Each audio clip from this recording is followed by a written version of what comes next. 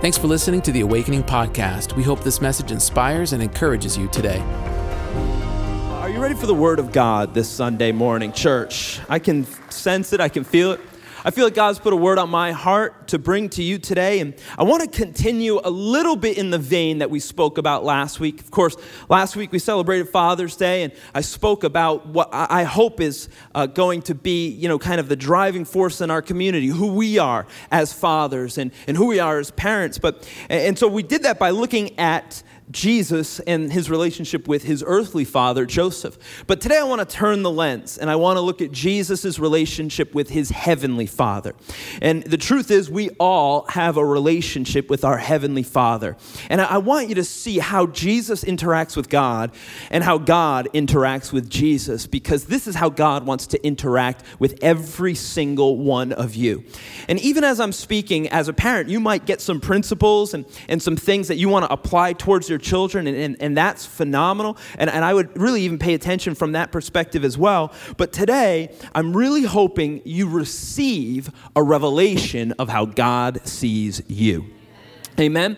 Will you turn in your Bibles to Jeremiah chapter 1? Now, I'm going to get there a little bit later on in the sermon, but I thought I'd give you a head start. But I'm going to read to you from the book of Matthew to begin. Matthew chapter 3, verse 16. So I'm going to Matthew 3, 16, and you're going to the book of Jeremiah in the prophets, chapter 1. And you can just put your finger there and hold it there for, 17 minutes or so. That's probably exactly what it's going to be. Matthew chapter 3, the Bible says this. And what's happening here is Jesus comes to John to be baptized, and John is the forerunner of Christ. And John's confused because, John's baptism was a baptism of repentance. And Jesus had nothing to repent for. And so John says, why? Why are you being baptized? And even more than that, I'm not the one worthy to baptize you. But Jesus says, this is how it must be. Why? Because he was showing us how we have to all go through the waters of baptism and repentance. And so Jesus said, even though I don't have to do it, I will do it to show my heirs, my children, what's to be done. And every Sunday we witness a baptism, a holy moment. And here in this moment, in Jesus' baptism, the Bible says in verse 16, as soon as Jesus was baptized, he went up out of the water. And at that moment, heaven was opened.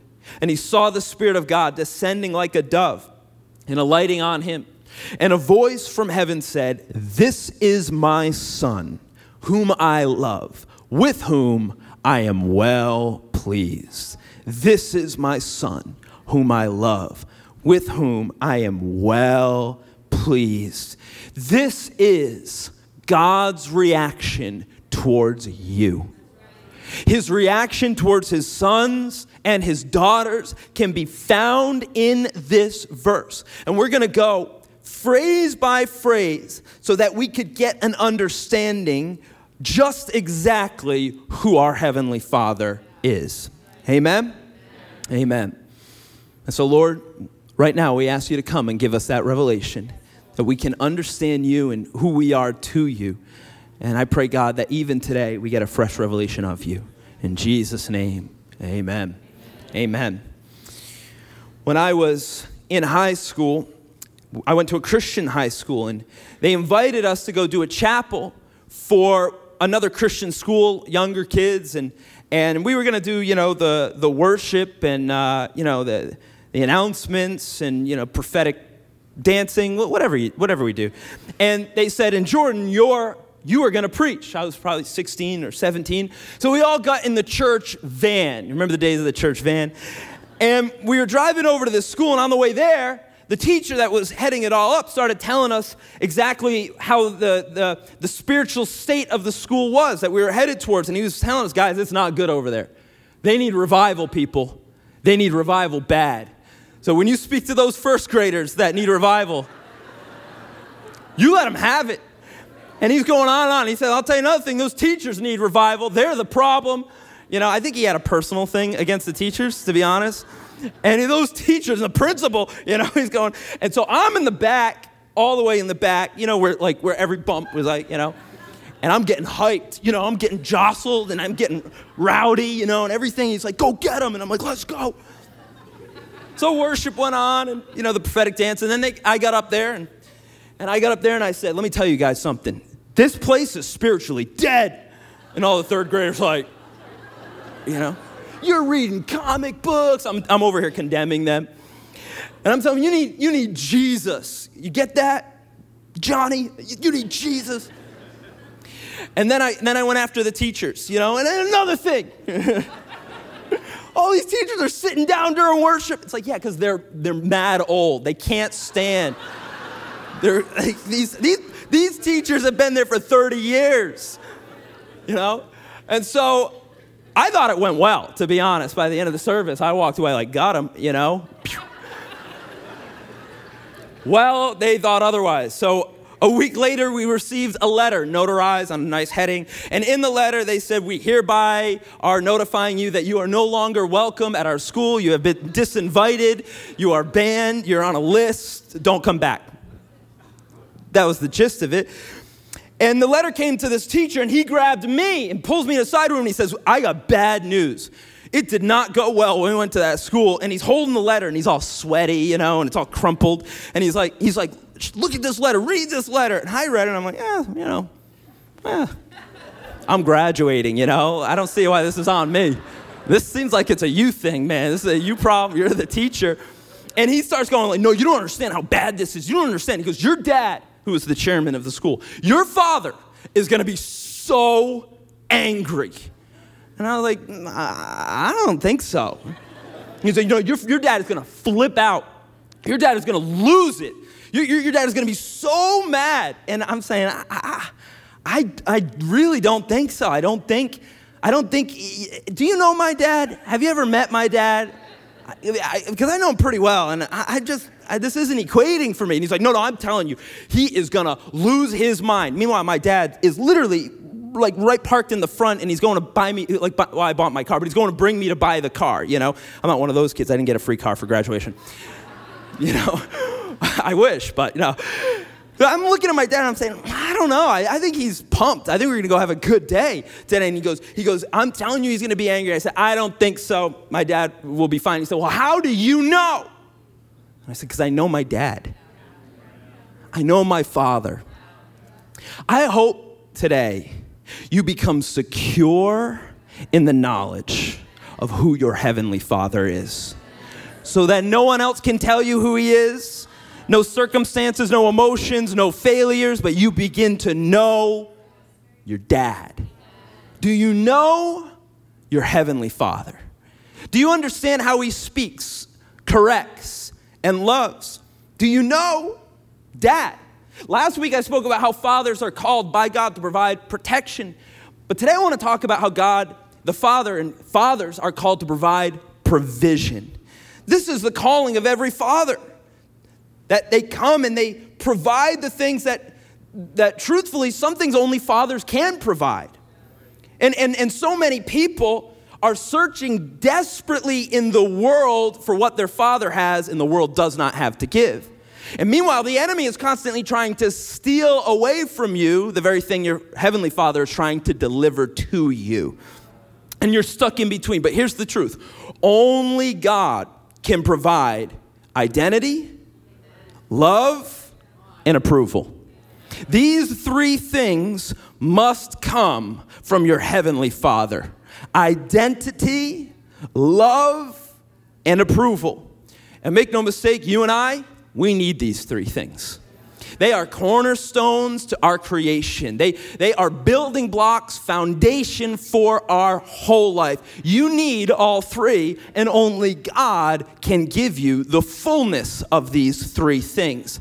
And thankfully, God is here to provide those things. Well, you say, how do you know that? Because he provided them for his son. And the Bible says we are co-heirs with Christ. He gives them to Jesus, but even through Jesus, he gives them to us.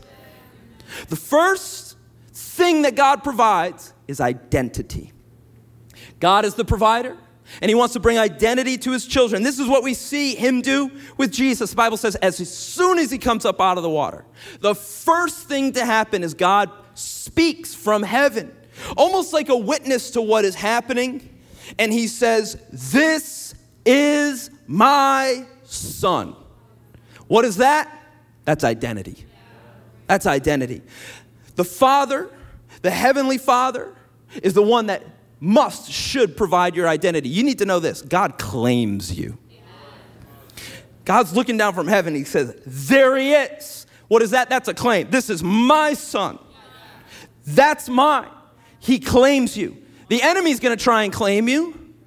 Your sin is going to try and claim you. Satan will try and claim you, but God's got first dibs.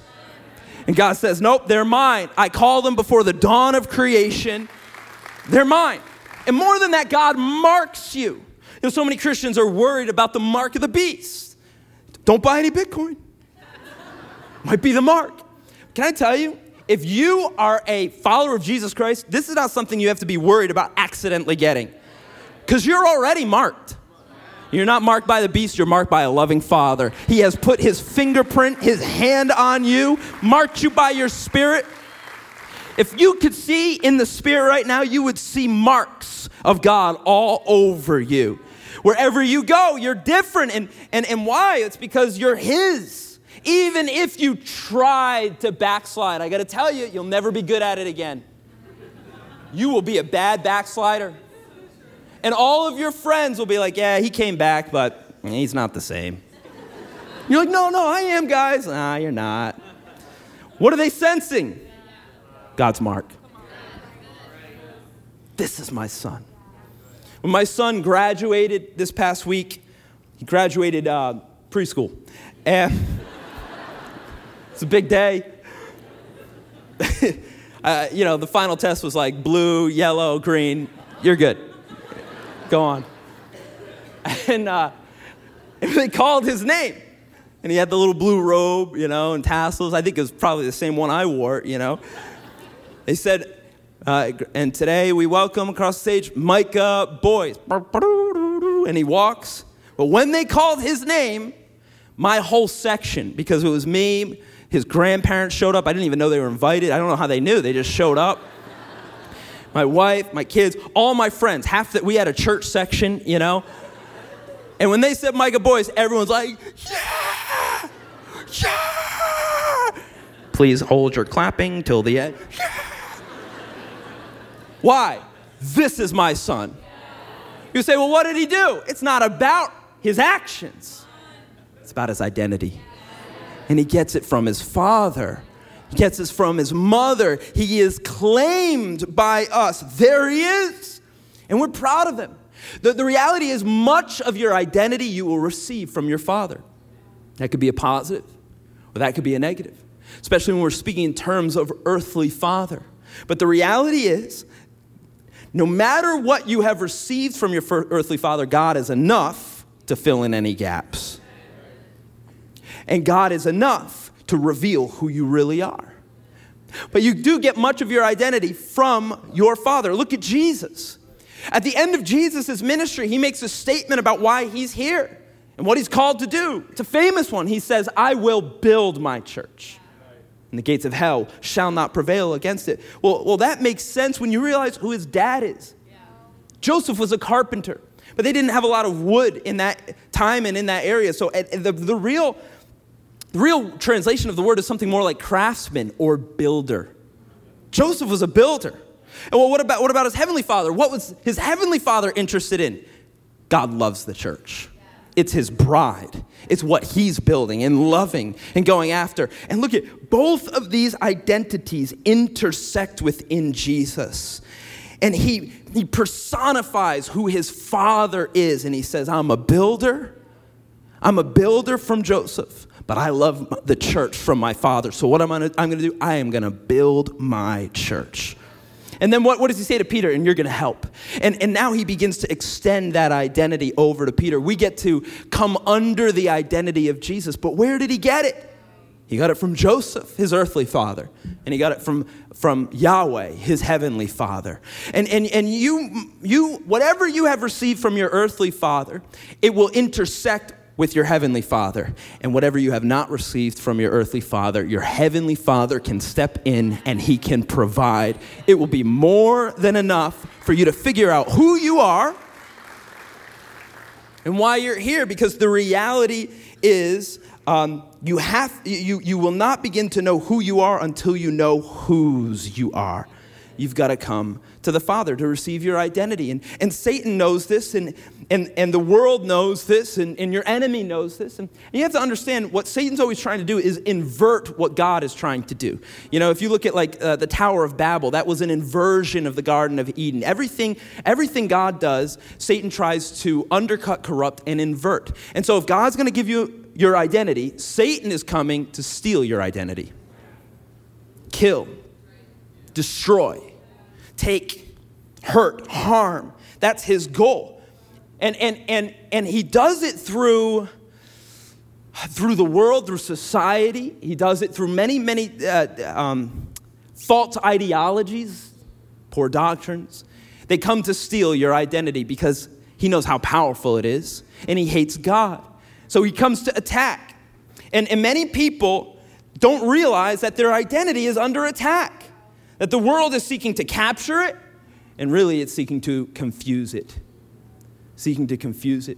And we see that this is true, and this is true in many different ways, but I think one of the linchpin areas that the enemy's trying to steal and destroy people's identities is by getting them to identify through their sexuality. Tries to say your sexuality is who you are. That this small portion of you is who you are. But that is not who you are. And you know what? The enemy even tries to attack even further by saying your urges or your emotions or your failures is who you are. But please let me say this very clearly. You are more than what you feel. You are more than a collection of urges. You are more than your proclivities. Your identity should not ever be dictated by your sexuality. That is ungodly. Your identity should be determined by your heavenly Father, and let everything align with that. Submit that to God, and let God tell you who you are. Reveal it, and shift areas of your life that need to be shifted. You receive your identity only from your heavenly Father. Well, maybe you're here and you're struggling. You say, I don't know who I am. And the truth is, it's not like you turn 18 and you figure out who you are, just like choosing a major. There are 30-year-olds, there are 60-year-olds in this room that are still struggling with their identity. And you don't quite know who you are or why you're here or what you're called to do. And the reality is age or time will not deliver your identity to you.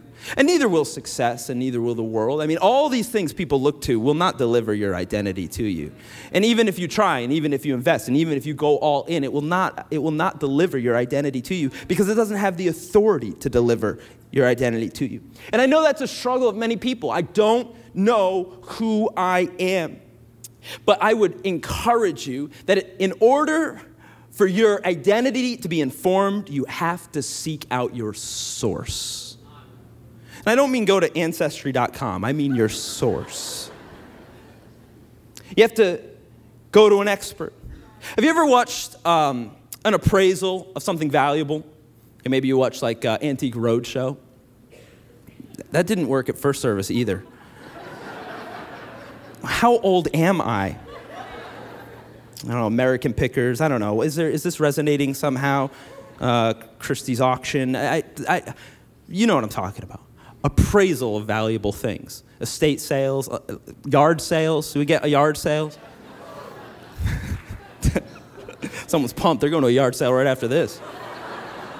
You're going to go get some Hot Wheels, go flip them for like 33 cents more on eBay. I'm with you. I got you. All right, so back to the point. If you've ever seen an appraisal process, the first thing that you do with a valuable item or an item you want to determine its worth is you bring it to an expert. And what the expert will begin to try and do is determine its source. The first thing they'll always ask is, where did you get this? Oh, it came from my grandmother, it came from my mother, passed down from my father, I received it. They'll try and figure out, where did you acquire this item? But then they'll begin to find, is it marked by a year? Who is it produced by? What are they searching for? They're searching for its origin. They're searching for its source, because that will even begin to reveal what the item is, what the purpose of the item is, its uniqueness, its rarity, and certainly its value. Please hear me. You've got to go to the source if you want to figure out just who you are, where you come from, why you're here, what your value is, what your worth is. You've got to go to an expert. You've got to go to the one that knows you, that made you, in order to discover you. In order to discover who you are, you have to begin to know whose you are. You've got to go to your Father. We see God have an interaction with the young prophet Jeremiah and begin to reveal his identity towards him. If you want to turn your Bibles to Jeremiah chapter 1, verse 4, God begins to speak to this young man, and he gives him a choice. And I think this is the choice that a lot of us are in right now. We have the choice in our life. Will we self-identify, or will we search out our God identity? You have a choice. And so God begins to speak to Jeremiah, and he has this choice as well. The word of the Lord, the Bible says. Now, the word of the Lord, interesting that it starts with the word of the Lord, because that's the source, came to me, Jeremiah, saying this, and I'm sure you've heard this famous verse, but I want you to really tune in, because it holds some keys in it. And this is what the word of the Lord says: before I formed you in the womb, I knew you. And before you were born, I consecrated you. I appointed you a prophet to the nations. What's God saying? He says, I knew you, I consecrated you, I appointed you. You don't need anybody else. He's done it all. You don't need anything else. He's done it all. And what's so powerful about this is that God's plan and his purpose for you predates your existence. Before you did anything, before you were anything, God had this whole plan set up for your life.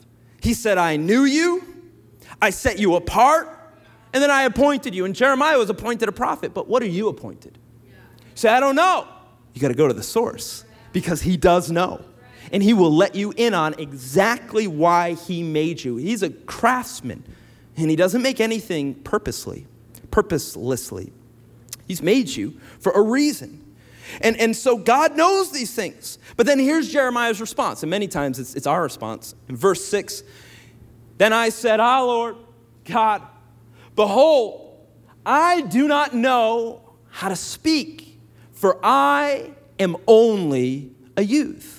And isn't that the temptation of humanity, is to self-identify with our shortcomings? I'm only. I don't have enough. I don't have enough wisdom. I don't have enough ability. I can't speak like you speak. If I had your confidence, if I had your knowledge, if I had your upbringing, if I had your father, if I had your bank account, if I had your setup, but I don't have those things. And I don't know. I don't know who I am. I don't know what to do. And this, by the way, is what the world doubles down on and wants you to double down on. That you don't know, so we'll tell you who you are. And many times it tries to give you your identity out of who you're not. What you're not, what you don't have. I'm only. Think of how reductive that is. I'm only. It's small language. I'm only. It's a language of barriers. It's a language of dissent. It's a language of little. And God's not going to have it. I just want you to know, God's not going to amen it. He's not going to agree with it. He's got a plan, a purpose, an appointment, and a consecration for you. And so even if you struggle in this area of self-identifying with your shortcomings, know that the Word of God wants to come in and lift you out of that place and begin to speak a greater truth over your life and a greater reality over your future. And this is what God does with Jeremiah. But the Lord said to me, do not say, I'm only a youth, for to all whom I send you, you shall go. And whatever I command you, you shall speak. God's not asking. Do not be afraid of them, for I am with you to deliver you, declares the Lord. You notice the pattern here? 3 times God says, I. So Jeremiah says, I'm only, but God says, but I am. I am. I am. And he ends it by saying, and I will deliver you. I will sustain you. I will be with you, says the Lord. See, what God's trying to say is don't wallow in that self-identification. Come up here and I will tell you who you are. I will tell you where to go. I will tell you what to do. And then I'll walk with you. I'll live with you. I'll deliver you. If you need deliverance, it comes from the voice of the Lord. I'll deliver you. What's he saying? I'll identify you. I'll tell you who you really are. I'll speak to you. I'll lead you. I'll walk with you. Hear me, you need to receive a revelation of your identity from your Heavenly Father. You desperately need a revelation. This is something that you have to receive. You have to be open to. Say, God, I'm not sure who I am, but I'm not going to live in that. God, come and speak. Come and reveal. I'm open to hear from you who I am. The other day, my son came to me and he shared with me an insecurity that he has in his life, something that, that he doesn't like about himself. And I knew in that moment that what I say matters here. I got close and I held his face and I began to tell him who he is in God's eyes. I told him, you are fearfully and wonderfully made. You are designed by God. God loves you. God is for you. I love you. You're going to be all right. You're good. Don't be ashamed of any aspect of you. Don't back down. You're unique. You're different. And that's a good thing. What did I do? I pointed to who God says he is, not what his shortcomings say he is. I'm not going to dig in that well. Oh, you don't like you? You don't like you? Well, let's go get some light plastic surgery. Come on. I'm not going to dig in that well. While we're at it, let's change your name. What do you think? Spider-Man the Third? Okay. Oh, you're 5. You're in charge. You're a genius. No. The Father gives identity. Let me tell you who you are. Let me tell you who you're called to be. Please hear me, parents. If you don't tell your children who they are, someone else will. Or something else will. But you are called to stand in the gap and to pull the source of heaven down to your children. Give them the word. Lift them up that they will be strong in the identity from their Heavenly Father. Can you say amen? But God's not done there. He doubles down. After he declares, this is my son, he says, whom I love. Love is what must come from your Heavenly Father. And this is a perfect form of love, something so much better than a fleeting thing. This is agape love. This is heavenly love. And God declares it over Jesus, and he declares it over you. I believe that the most secure place in the world should be in the love of a father. And the most secure place in the world is in the love of your Heavenly Father. And God declares it right off the top. You're mine, and I love you. It's the simplest thing, but it's the most profound. It's the thing we're all searching for, that we all desperately need. It's the love of God. Remember when I was younger, my parents gave me an MP3 player for Christmas. Not an iPod. An MP3 player. It's pre-iPod. And so I loaded up my favorite songs, the Space Jam soundtrack, and they on this MP3 player was a radio. Now, as a Christian child, I wasn't allowed to listen to the radio, but I did, and so this is confession. I listened to 95.5 WBRU, alt rock, Now it's a K-Love, which, downgrade. But back when it was kicking, And so, some people are offended at that joke, and I like it. So I remember we went on vacation, and I found some new radio stations. It was late at night.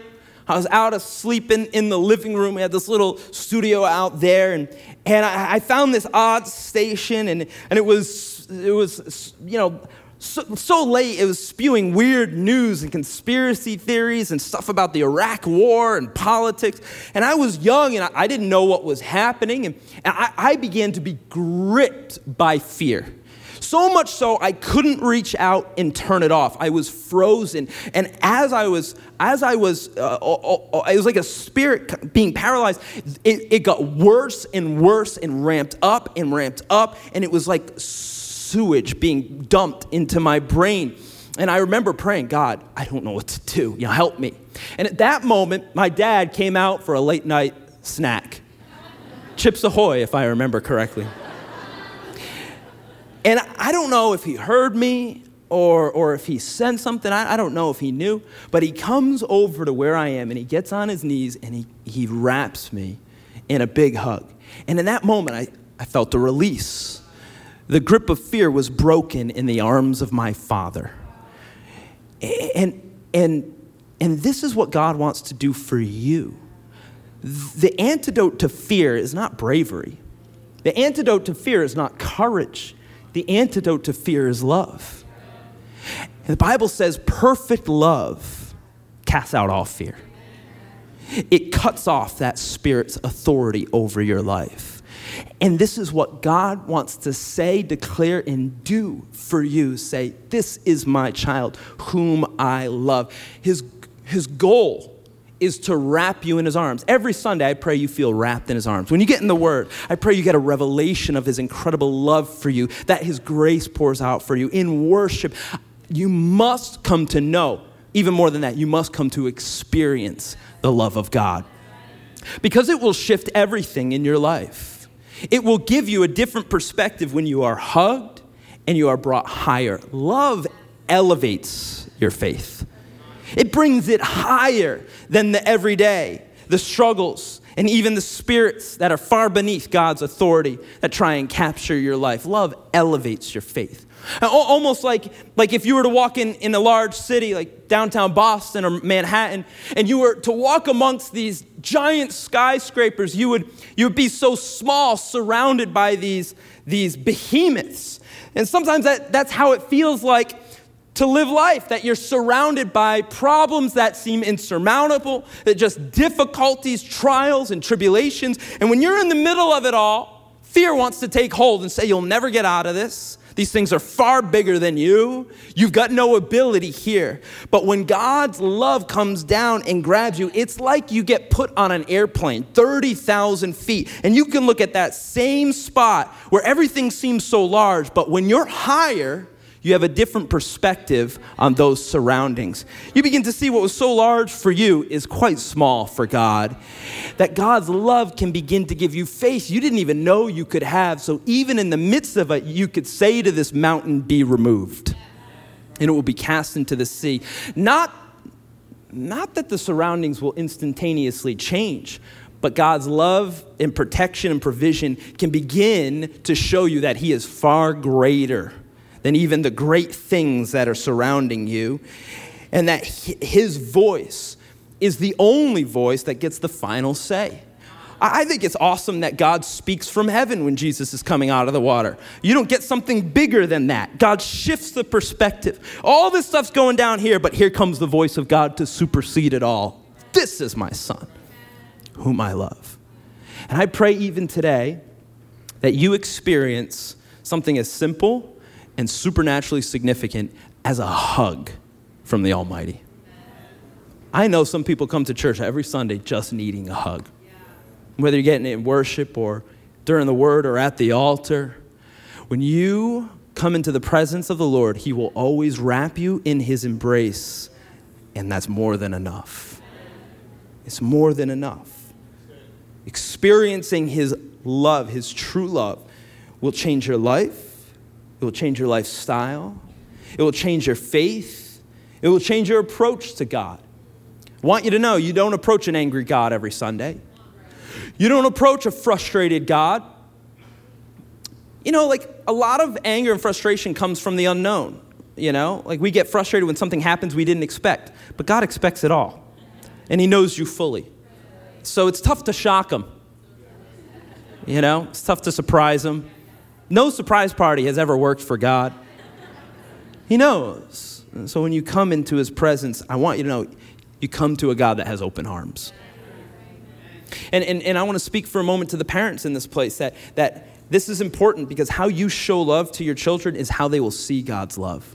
You can either build this up, model it, or you could break it down and corrupt it. And so you must receive God's love, every one of us. But when you have children, you must begin to channel this thing. And channel it the way that God has given it to you. Because this will be fundamental in their understanding of who God is. And I know even for some of you it was difficult to even hear about God the Father because of your own brokenness.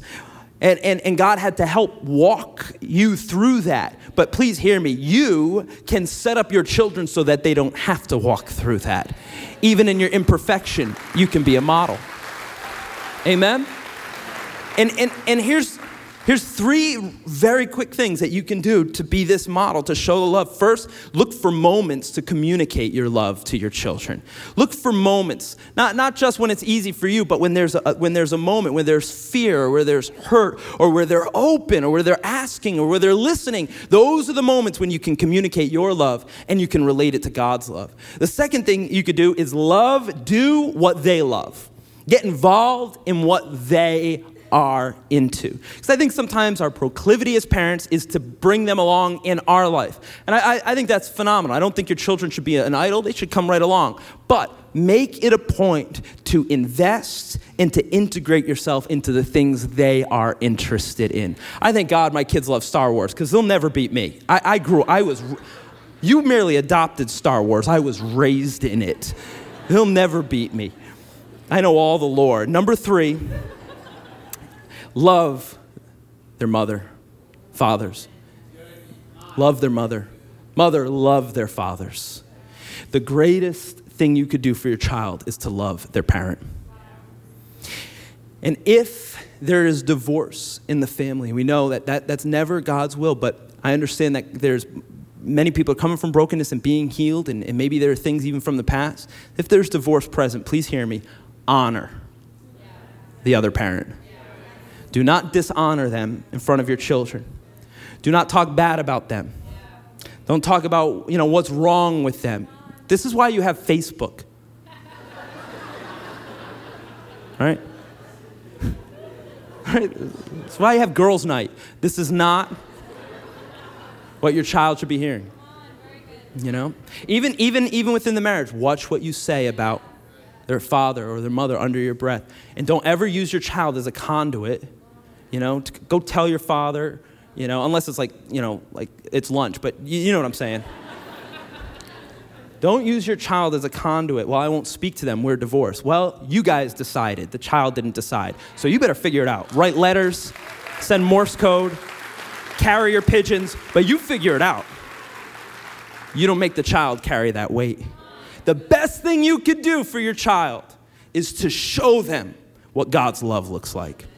And the last thing, that God speaks over Jesus and he speaks over you. He speaks identity, he speaks love, and lastly, he speaks approval. This is my son whom I love, with whom I am well pleased. I really love this sentence. I really feel like I can sense God's attitude towards us in it. I am well pleased. There's contentment in it. There's graciousness in it. God wants to give you the approval that you desperately need and are searching for. And I feel like God has sent me here to tell you today that God is pleased with you.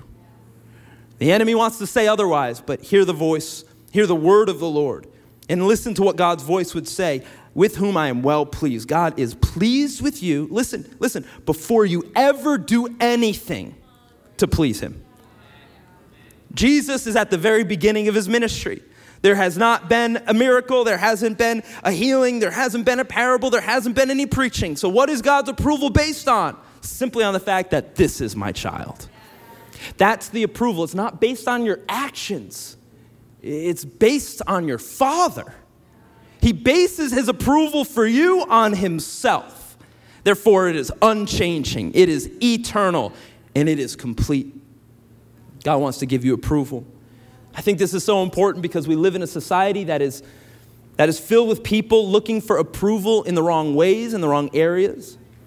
Many of us are chasing approval through achievement, thinking if I can just become, if I can just succeed, then I'll receive the approval of my peers, of my parents, or of my God.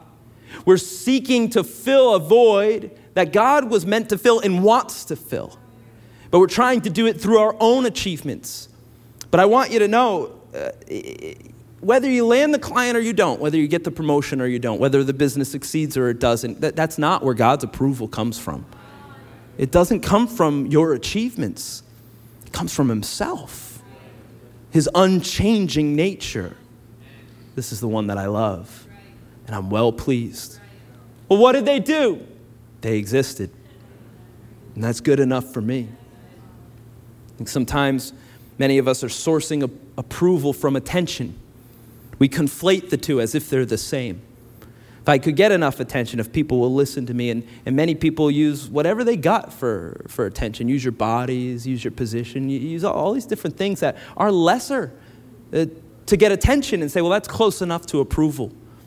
That's close enough. But God wants to give you the real thing. He'll give you the attention you need, but really the approval you're really searching for to keep you from living a foolish life. I think many people struggle in the areas of anger because they feel a lack of approval. In fact, people that feel a lack of approval, many times they're angry at everyone. They don't even know why. There's just Vesuvius bubbling under the surface, and anything can set them off. They're competing with everyone. They're frustrated with everyone. Everyone's lesser. Everyone's wrong. And you know what's really missing there is the approving love of a father. And God can come in and he can touch the source of that thing, and he can set you free from that anger that is trying to direct and ultimately destroy your life. God wants to come in and say, hey, I'm well pleased with you. Like God approves of you before you even play the game. You know? He just says, hey, whatever the score is, you're good. God views your whole life as if like toddlers playing soccer. You think you're killing it, and it really doesn't matter. Also, that you're scoring in your own goal. But God's on the side saying, this is my son. This is my daughter, whom I love and I am well pleased. John 1:12 says this, but as many as received him, to them he gave the right to become children of God. This is our divine right to receive exactly what God gave Jesus. Your heavenly Father is here to provide for you today, right now in this moment. Provide identity, provide love, and to provide approval simply because you're his child. Thanks for listening to the Awakening Podcast. We hope this message has encouraged you. If you want to learn more about our church, visit us online at awakening.global. We'll see you soon.